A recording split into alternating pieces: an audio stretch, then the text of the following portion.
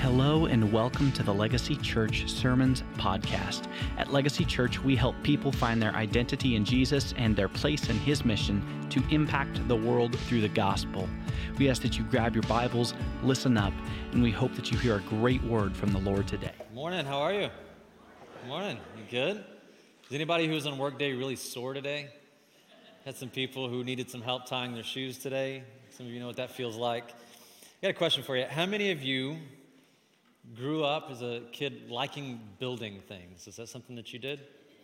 Always building forts, always building little houses. How many of you remember Lincoln Logs? You remember these?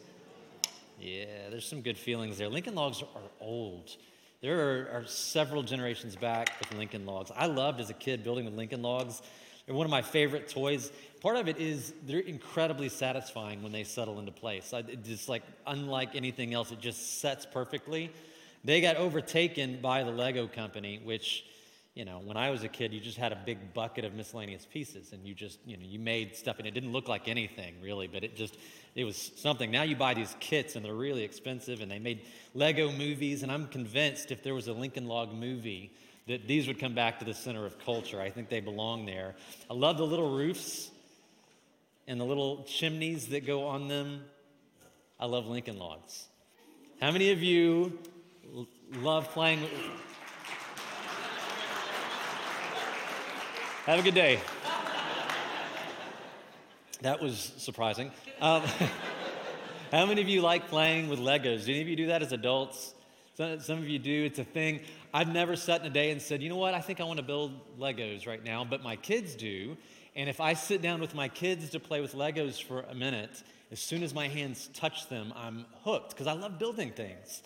And it's not long, we'll get there and I'm start clicking, I'm just kind of talking to them, and then suddenly I'm focused here, and then I'm fighting my own kids for Lego pieces because I need that piece, I'm building something here, right? And we're all arguing about who gets what pieces because we're all building things. Did you know that God is also into building things? Did you know that? Do you know what God loves to build the most? He loves to build people. God loves to build into the lives of people. He loves to build into people purpose where there was no purpose before. He loves to build security into people's lives where they didn't feel secure. God loves to build peace into places in people's lives where they had nothing but anxiety and fear and worry overtaking them. God loves building into people. And if we want to be into what God is into, then we're going to be into building other people's lives. Not building our own kingdom, not building up my own life, but building into others. You with me? You follow me?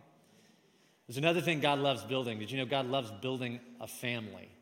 From the very beginning of the Bible and all the way through to the end, God is about building a family for Himself. It's building His family, and He calls His family the church. And in fact, we have this moment in Matthew 16 with Jesus where He's with His disciples, and He says to them, okay, I've been out on the streets for a little bit. I've been talking, I've been teaching, I've been doing things. What do people say about me? Who do they say that I am? And so the disciples begin to give a report, and some of them say, well, you know, I've heard some people say that really you're just John the Baptist, kind of in disguise, or you're him again. And we've heard some other people saying that you're some kind of weird reincarnation, maybe of Elijah or of Jeremiah. They've thrown out some prophets' names, that you're a reincarnation of one of the prophets who's come to tell us more things about God. And Jesus looks at the disciples and He says, okay, that's nice. But who do you say that I am? What about you? What do you think? And the point of His questioning really wasn't to find out what do people out there think about me. Jesus kind of understood where He stood with people and what they were thinking about Him. Jesus' point in the questioning was to begin to draw His disciples in from a place where groupthink is overtaken to a place where they begin to come closer and closer to the truth. And Jesus says, okay, what about you, disciples? Who do you say that I am? And Peter speaks up, and Peter says, you are the Christ. You're the saving one. You're the Messiah. You're the rescuer. Come for us. You are the Christ. You're the Son of the living God. And Jesus said to him, blessed are you, Simon Barjona, because flesh and blood did not reveal this to you. No one told you this in a small group. You didn't read it in a book, but you have had the revelation from my Father in heaven. Blessed are you because you have listened and you've seen. I also say to you that you are Peter. And He gives him a nickname. He'd been known as Simon. And God, at this moment, Jesus gives him a nickname that represents the confession that He's just given. And that name in Aramaic, Jesus would have said, now you're Cephas. In the New Testament, it was written in Greek originally. It's Petros, and it means rock or little rock. He says, now you're a little rock because you have built your life upon this confession that I am the saving one, and I am the Son of the living God. And he says, upon this rock, this big rock of who I am, I will build my church, and the gates of Hades will not overpower it. And what is the it that's highlighted there? It's the church, right? Jesus says, this is what I'm about. I'm about building my church. The family of God, the kingdom of God. I've been sent to do this. I'm here to build my church. In other words, Jesus is not simply here just to save you and me just individually. He does love you and me individually. He does save you and me individually. But even more so, Jesus is about taking a people and bringing them together under his kingship, under his lordship, that will be the family of God. He wants to save you, not just get you across some barely saved line where you go, well, I identify as a believer. More than that, Jesus wants you to be brought into a family and to build you up together into a beautiful family for the glory of God, that he would have a big, beautiful, powerful, all alive, fully alive family for God's glory. That's what Jesus really is about. It's not just about building up you and me and your kingdom and my kingdom, but it's about a family that Jesus is intent on building. I will build my church. And this is the thing that was on Jesus' mind, and it was filling his heart. It's coming out in his prayers as he's facing the worst moment he's ever experienced before his arrest and his torture and his crucifixion. This is what's on his mind. Desire, not for relief from the trouble that he's about to go through. He knows of the pain that he's about to deal with. He's not praying, Father, would you please remove the pain? I don't want to go. He says, Father, would you please? And he begins to pray with desire for his church. And so if you grab your Bible, turn to John 17. That's where we are again. It's our fourth week in John 17. We're learning from the personal prayer life of Jesus himself in just an awful moment.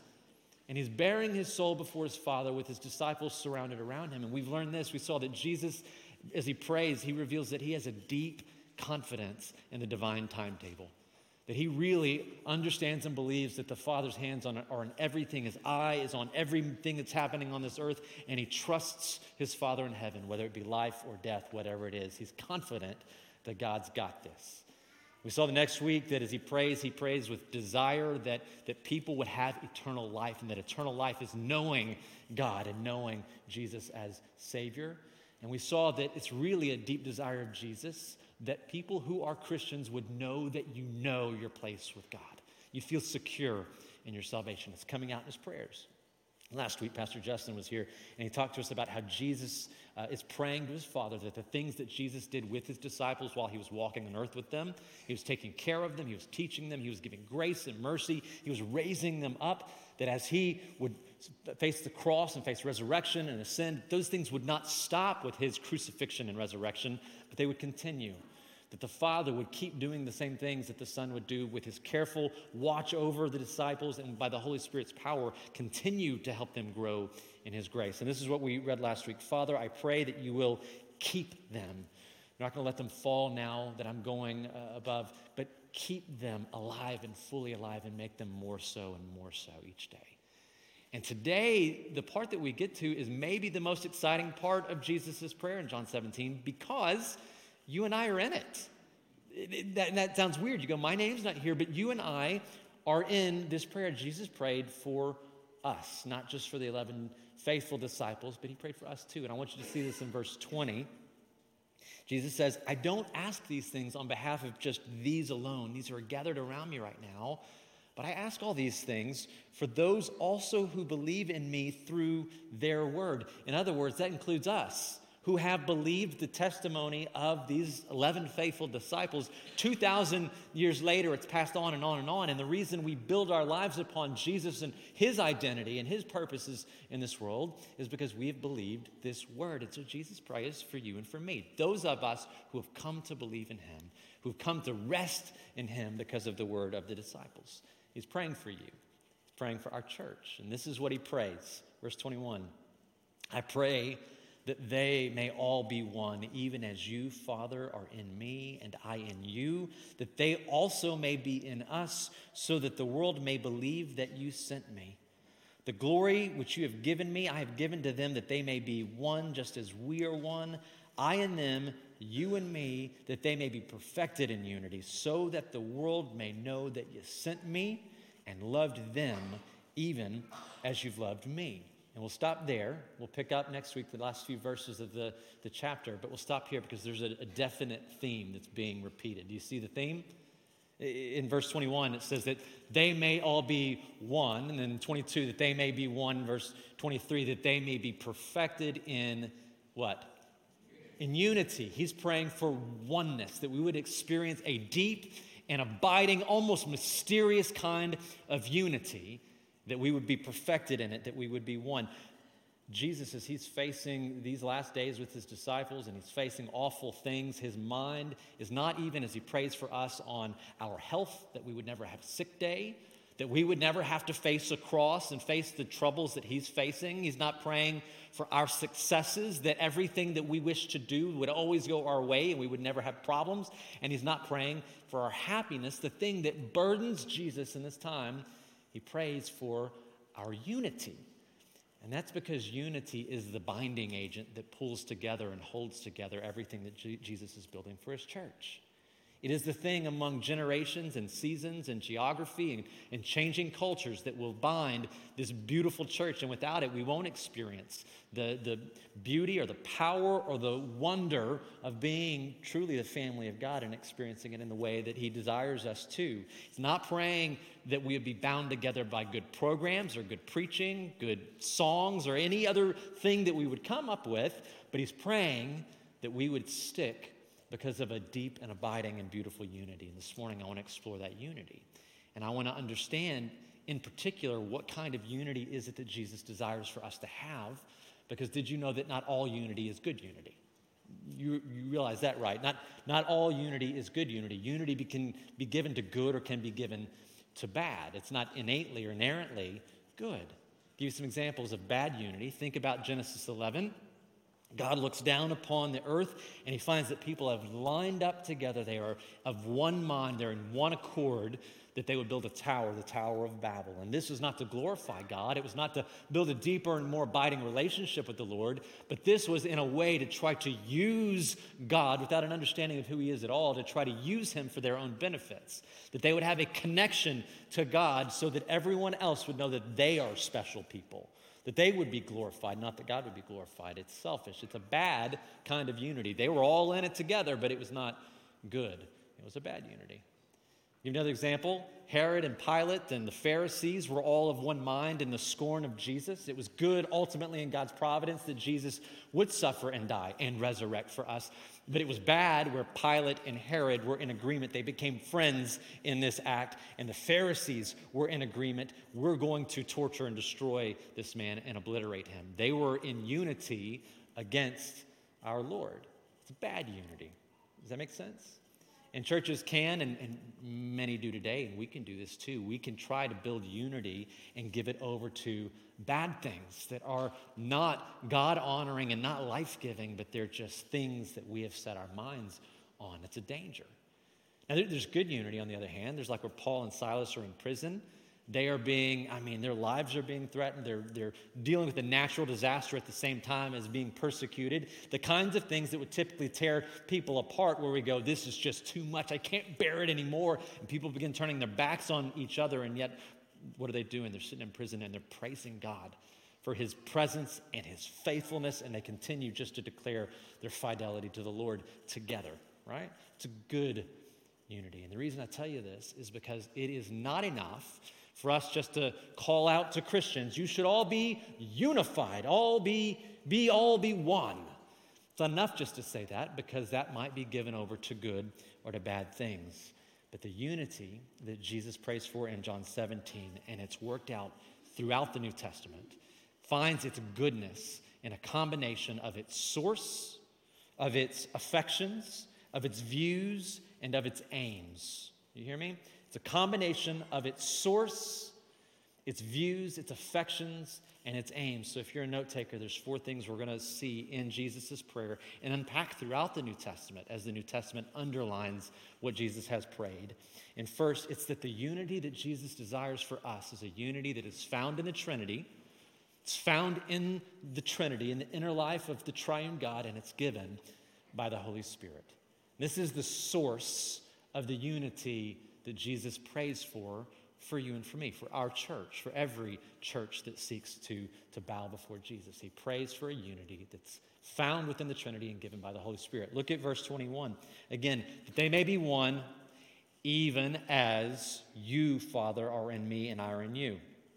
That they may be one, just as we are one. He's giving us a peek at the inner life of the triune God. Verse 23, I in them and you in me, that they may be perfected in unity. Jesus is praying for a supernatural unity that already exists, that has always existed between Father, Spirit, and Son. It doesn't come from external sources. It doesn't come from systems or protocols or from good organization and communication on our behalf. But he prays the church would experience a unity that already exists within the Trinity is being shared through our relationship to Jesus and given by the Holy Spirit to us. It's because we're partakers of the divine nature. Do you remember our study of 2 Peter last year? We were told in 2 Peter 1 that if you're in Christ and the Holy Spirit dwells within you, you have been given everything. Somebody say everything. You've been given everything that you will ever need to face anything that life can throw at you, and do it in a way that is in line with the Lord, that walks with the Lord. Everything that you need for life and godliness has been provided to you in Christ. How is that? Well, it's because you become partakers or participants of the divine nature. Remember Galatians 2:20, I no longer live, but Christ lives in me. Remember, you're no longer your own. Don't you know that your body is a temple of the living God, the Holy Spirit, right? Because we are so intimately, spiritually connected to God in this way, we are participants in everything that God is inside of himself. And God is unified, with glorifying love being poured out between Father, Son, and Spirit within the one God at all times. And when we come to be in Christ, it's possible for us to experience this for ourselves. Let me give you a picture of this. The unity that Jesus is praying for is not uniformity. So what that means, it means we don't all have to look alike and sound alike and like the same things, have the same hobbies, have grown up in the same areas, have the same preferences. We don't all have to vote the same way. It's not uniformity, which makes sense if this unity that Jesus wants us to have comes from within the triune God, where Father, Son, and Spirit are one God, and yet there's distinctly Father, Son, and Spirit, right? Unity is not uniformity. Show you this. Unity is also not unanimity. In other words, we have to agree on everything that is thought between everyone in this room and everyone who belongs to this church. Remember last year we talked about finding the right hills to die on. Do you remember this? And some of you read that book. We learned how there are essential matters of belief that make you orthodox, that are very clearly defined in the Bible. And if we are to be in Christ and to be Bible-believing church, then we have to agree upon some essential things. But there are a lot of things that are secondary or tertiary, where there's some room for disagreement in how we go about these things or what these things mean, and yet they should not divide us. We can have unity even if we don't agree on every detail of everything that could happen in this world. It's not unanimity that Jesus is praying for. He's not saying, I pray that everyone would agree on everything and think the way and feel the same way about everything that happens. This unity is also not sentimentality, where we just want to have good vibes and good feels all the time, and we just want to pretend like everything's okay, and the stuff that seeks to divide us or the things that threaten our unity, we just kind of push them down and hide them and gloss over them and pretend like they're not there, so we can just smile and say, everything's fine, I'm fine, you're fine, we're all fine, right? This isn't the unity that Jesus prays for at all, yet when I look at our church and any group that we might be a part of, don't you see how often the unity that we're seeking to have is a unity that's built on much more earthbound stuff?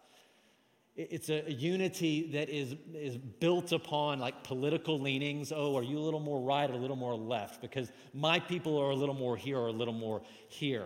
And that matters. That matters, who I will spend time with, who I will break bread with, and who I will worship with matters about where you're voting. Or we'll try to build unity based upon just affinity, like we're the running church. We go running, or we're the CrossFit church, or we're the nice church. There's the cool church down the street, but we're the nice church, right?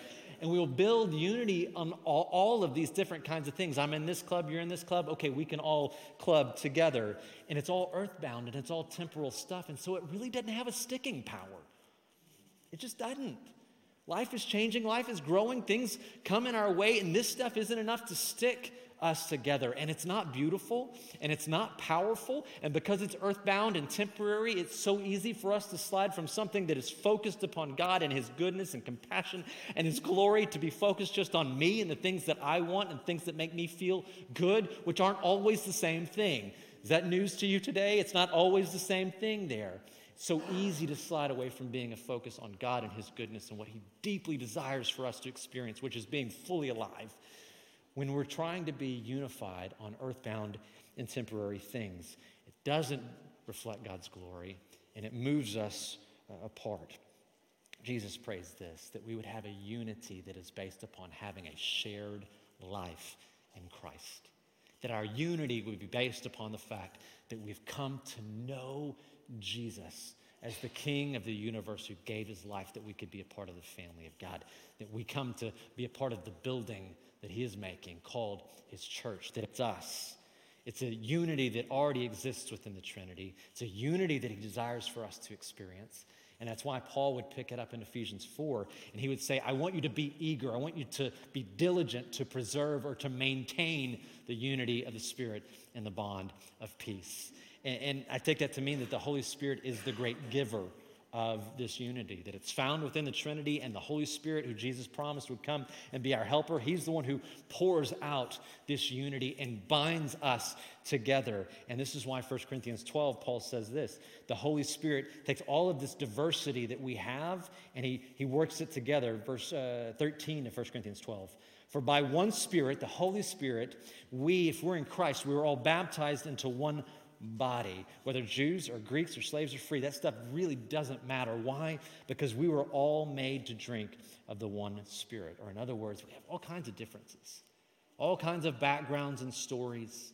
Some of it's baggage and some of it is just absolute gifting to be shared. But we bring it all together, and we come together not based on any of that stuff, but we come together because of the unity given to us by the Holy Spirit.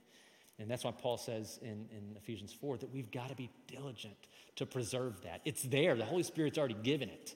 He's bound us together because He's indwelling us if we're in Christ, right? And Paul says you got to be diligent to preserve it, to maintain it, to not let it go away, because facts are stuff is always trying to eat away at it.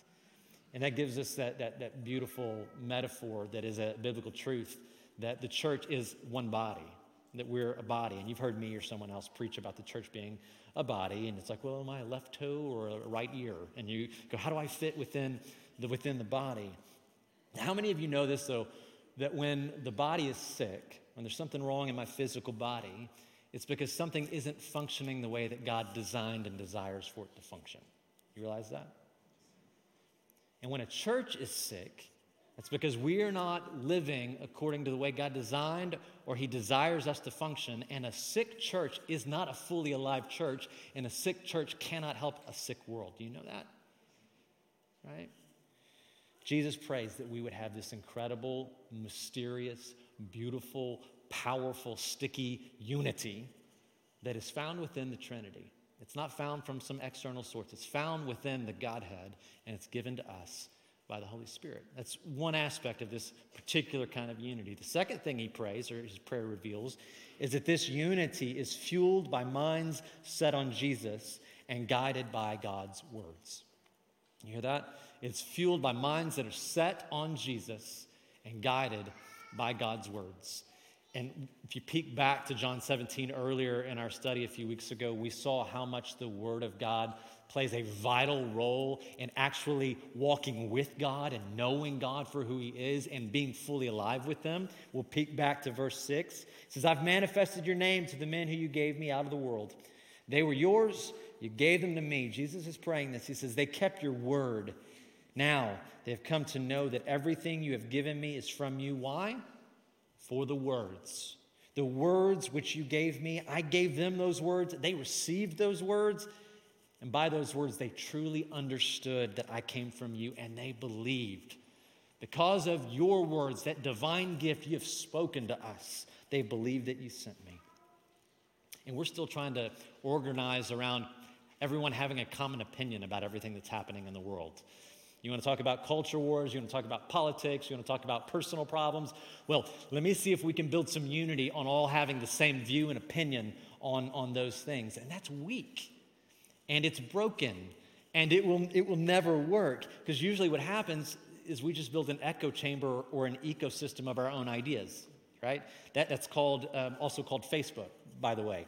An echo chamber or an ecosystem of our own ideas where we're spewing what we think and we're finding people who are spewing the same kinds of things that we think, and all of it falls short because our perspective and understanding of all of it falls short. And so surrounding ourselves with people who we're unified with because we happen to have the same predisposed thought patterns about certain activities or ideas in this world is broken and it's weak. So again, we go to Ephesians 4 and we find what Paul is saying. He's saying that when you become a Christian, you not only are now a believer and you are forgiven and you are welcomed into the family of God, but at that same moment, you're given spiritual gifting. That you're giving gift in chapter 4, verse 7. According to the measure of Christ, you're given spiritual gifting, and it's diverse giving. And the purpose of that gifting given to you, every Christian, the purpose of it is verse 12. It's for the equipping of the saints for the work of service to the building up of the body of Christ. Again, God loves building things. And here we find we're part of the building process. We're on the construction crew. And what are we building? This is verse 13. Until we all attain to the unity. We're building unity. That's why we're given diverse giftings. That's why it's beautiful that God brings all of these stories and these lives and the baggage and the gifting all together, and he shakes us all up together, because when we come together and we're unified in one spirit, what happens is we begin to build this deeper kind of unity of faith and of the knowledge of the Son of God. In other words, we are seeking to preserve and to be diligent to maintain a unity of faith, that our minds and our hearts and our lives are in line with Jesus.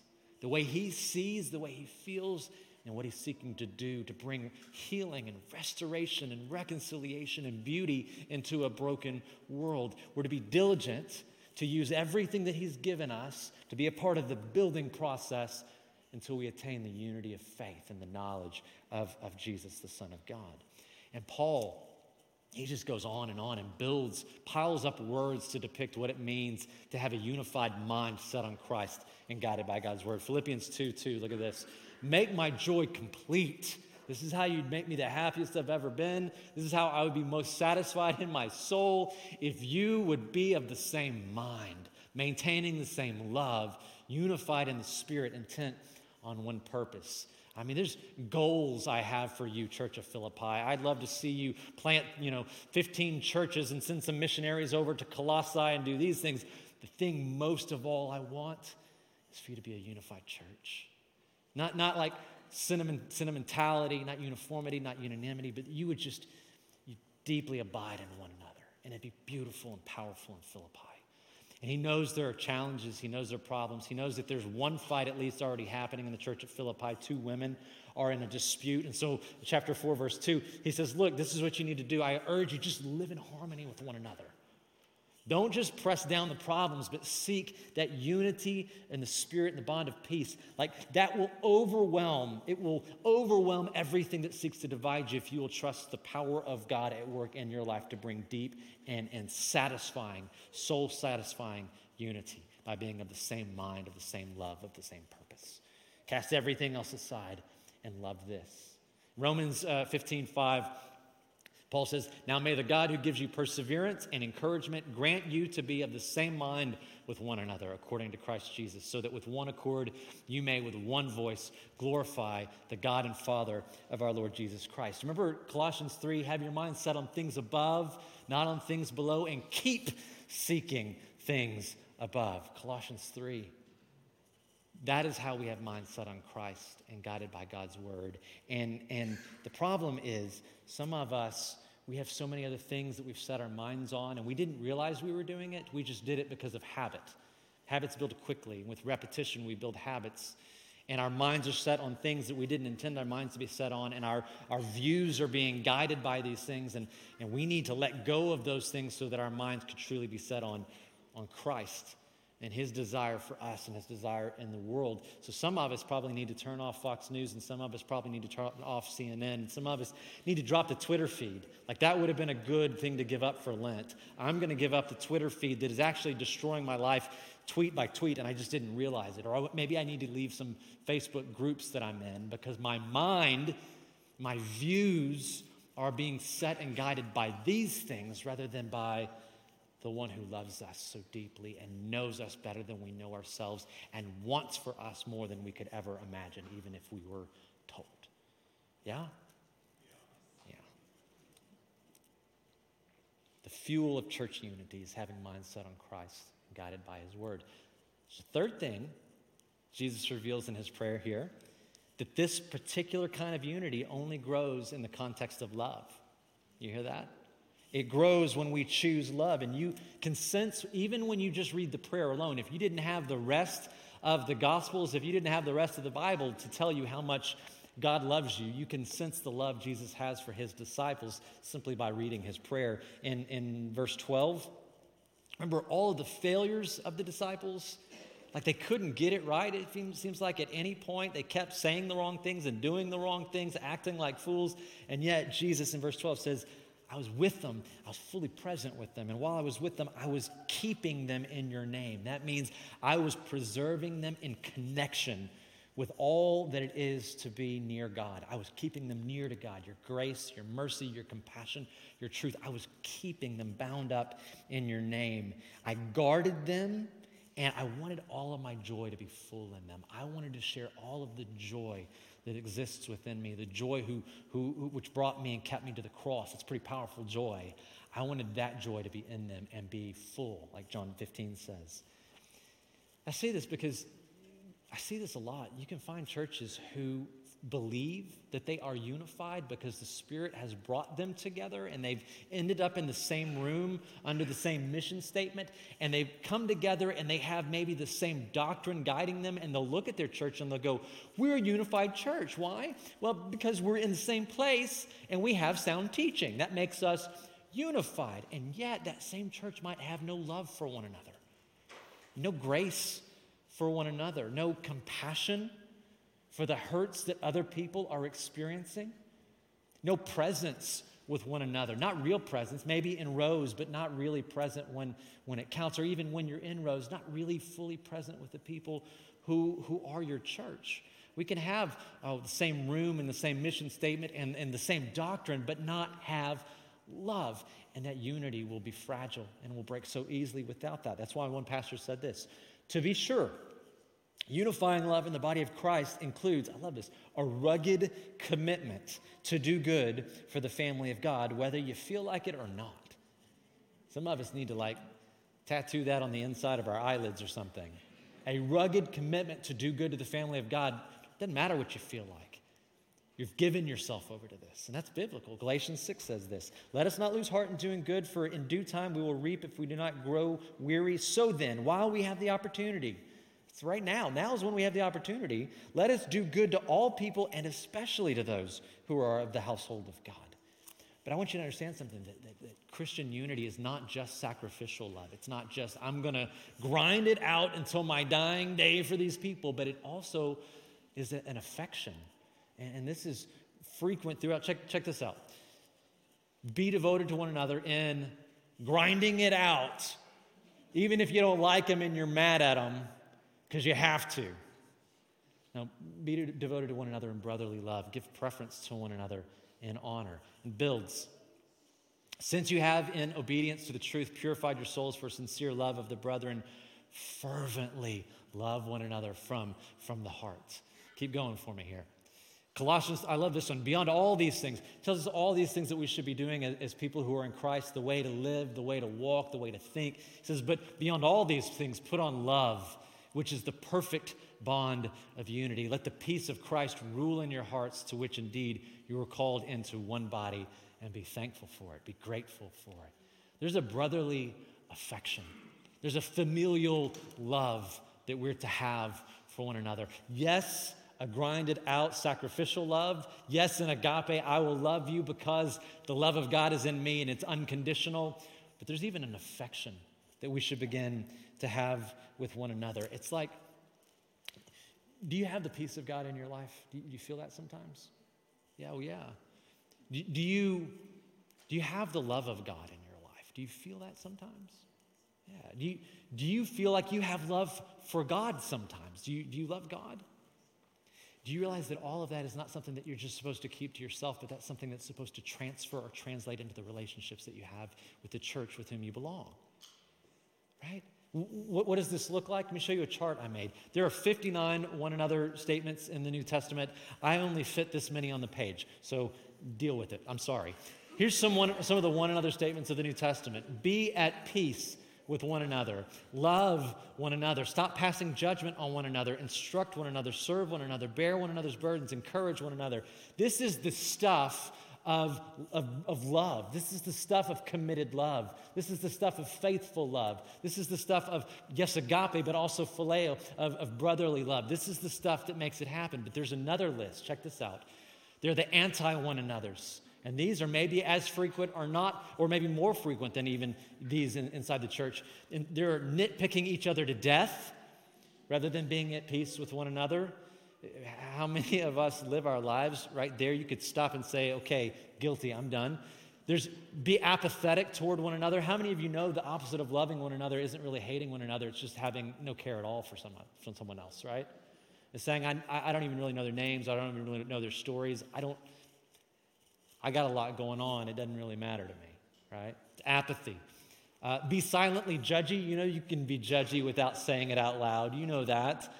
It happened the second you woke up this morning. The first person you saw, you started judging them, right? You can be silently judgy. How about this? Learn, but don't share with one another. Do a Bible study, pray before the Lord, seek His counsel, seek His wisdom, meet with God, meet with a friend, learn amazing things about life with God, but don't ever tell anyone else about it. Teach one another or keep it to yourself. Instead of serving one another, serving yourself, I'm here for me, give me what I need, give me what I want because I got places to go. Or think when other people are going through other things, that's not really my problem. It's not my problem, it's their problem, that not in my family. I don't owe them anything. It's not my deal. Maybe even it was their fault, and we go, well, they got themselves in that situation and consequences, right? Not my problem. And then instead of encouraging one another, depress one another. And I was guilty of this during the pandemic season. My goodness. I told my staff about 8 months ago, I was like, it's in August. I set them down. I was like, look, I have not held you up in the way I could have or should have in this season. I have grumbled and complained and felt depressed about things that are going on. I've struggled with my own identity issues. I've struggled with the weight and the burdens of everything going on. And I just talked, and it's good that I could share it with you. Thank you for giving me safe space, but that's all I did for quite a while. And I'm sorry, and I want to repent. I want to turn a different direction. It's time to lift each other up again. Where do you find yourself? Are you a left column person or a right column person? You don't have to say it out loud, and you probably don't want to, right? Are you a left column person? More of the time. And we're not one thing at all times, right? Are you a left column person or more a right column person? Can I tell you something? If you're a right column person, get to the left column quick, please.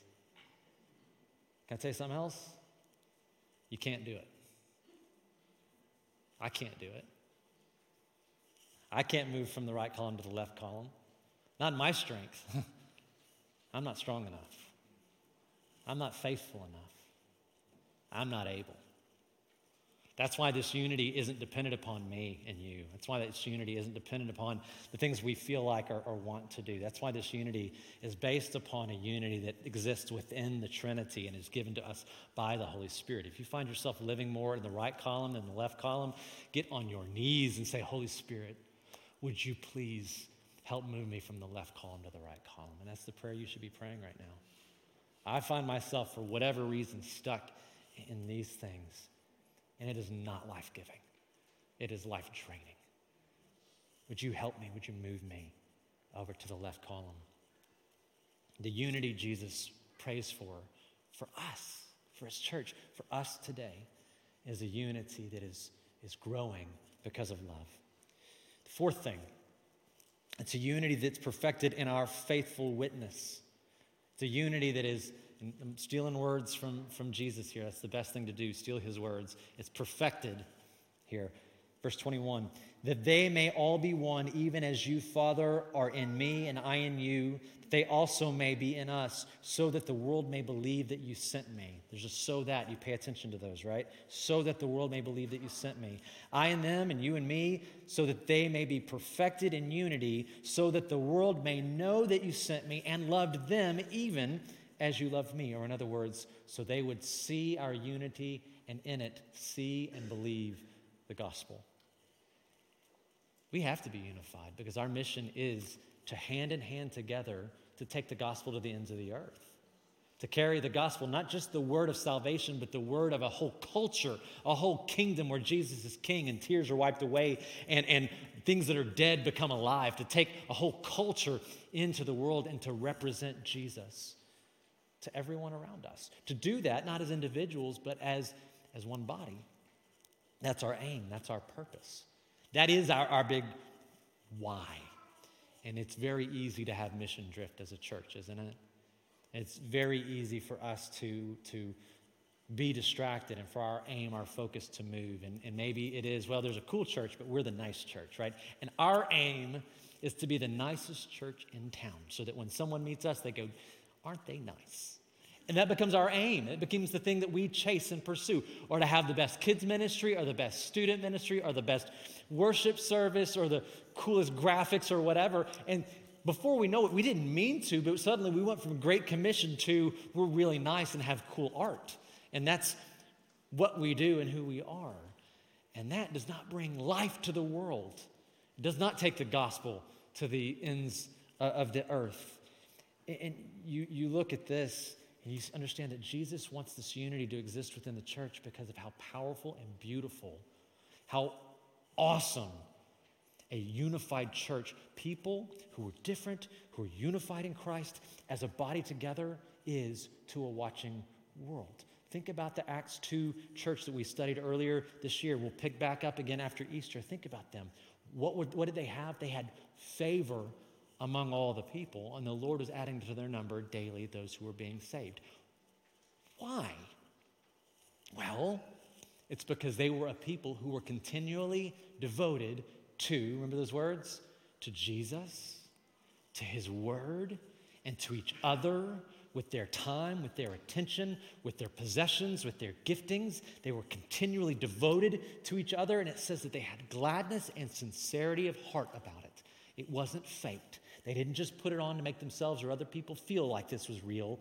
They had gladness and sincerity of heart of sharing their very lives and being devoted to each other. And because of it, the watching world was mesmerized. And the Lord was adding to their number daily those who were being saved. Think about that.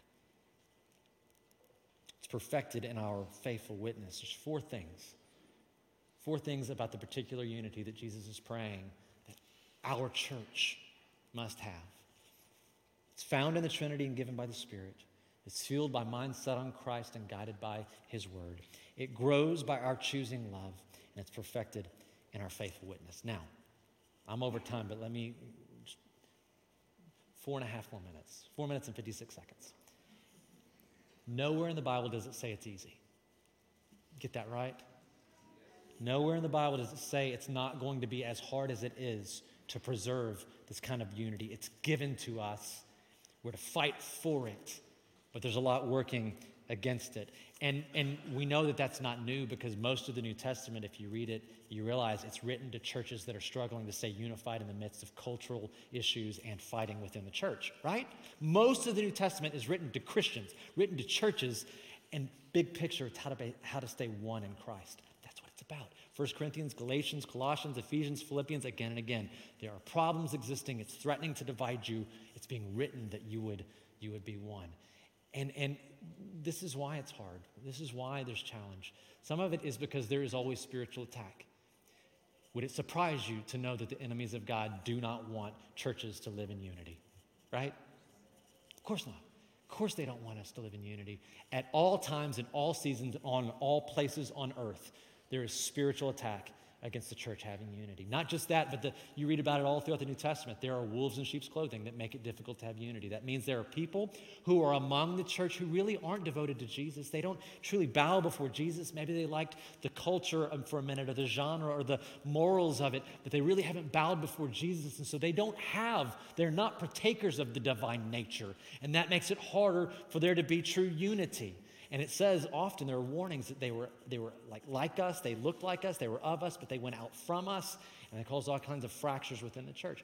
There's wolves in sheep's clothing. Not only that, there's always cultural issues that are coming up that are challenging our unity. They're causing divisions and causing tension because something happens out there and we don't know how to think about it. And our first impulse is to just trust our gut on this stuff, and then we start fighting each other. Do you know that churches are so often known more for fighting against each other than doing anything good in this world? Yeah, it's hard to have unity when we're always fighting about culture. Spiritual immaturity that exists. Being in church 52 Sundays a year for 40 years doesn't make you mature. Being in a church service, going to a Bible study, that isn't what makes you mature. What makes you mature is more and more day by day dying to self and trusting Christ so that he is alive in you and doing so with your church, right? That's what makes you mature. I want to remind you, this is where I'll end, of where we started in Acts early this year, how before the 13th century, church people would never say, I'm going to church, right? Because it wasn't a place. It wasn't a thing that you attend. Biblically, church is not a place or a building or a location or an event. It's who we are. It's an identity statement. They wouldn't say, I'm going to church, because they wouldn't think that way. They would think, I am the church. We are the church. It's a thing that we are together. And together is this key word. It's a very key word. Because it really is, in so many ways, it is the vital ingredient in us even beginning to experience unity at all. It's that we're together. And we had a left column and a right column, and some of you may go, well, I'm more of a left column person most of the time. I'm more of a right column most of the time. And the fact is, there are some of you, you're like, I'm not on either column. I'm not around these people enough to have any relationship with them whatsoever. Maybe I'm in the room, but I've shut myself off and I don't have relationships, so I'm really not even a part of that. Maybe it is just a place and an event for me, and I've been checking that off and I felt good about it. Fact is, you can't have unity if you're not on either column at all. And I want you to see this in Acts 2, this church. The word together comes up over and over again. It's coming to us in 3, 2, 1, boom. See how that works? And all of these believers, they met together. They worshiped together. They met in homes together. They're always together. It's not just here. In Acts 2, verse 1, it says that at Pentecost, that they already were together praying. It'll catch up later. That they were already together praying when Pentecost happened. And then, there it is. And then in Acts 20, verse 7, it says, on the first day of the week, they were gathered together and they were breaking bread. And Paul began to talking to them. This is a way of saying he was preaching and he was intending to leave the next day. It's my favorite line in the Bible. And he prolonged, bring it back, and he prolonged his message until midnight. You think this is a long sermon, y'all? I can go all night. I can go to midnight, right? I'll give you one more.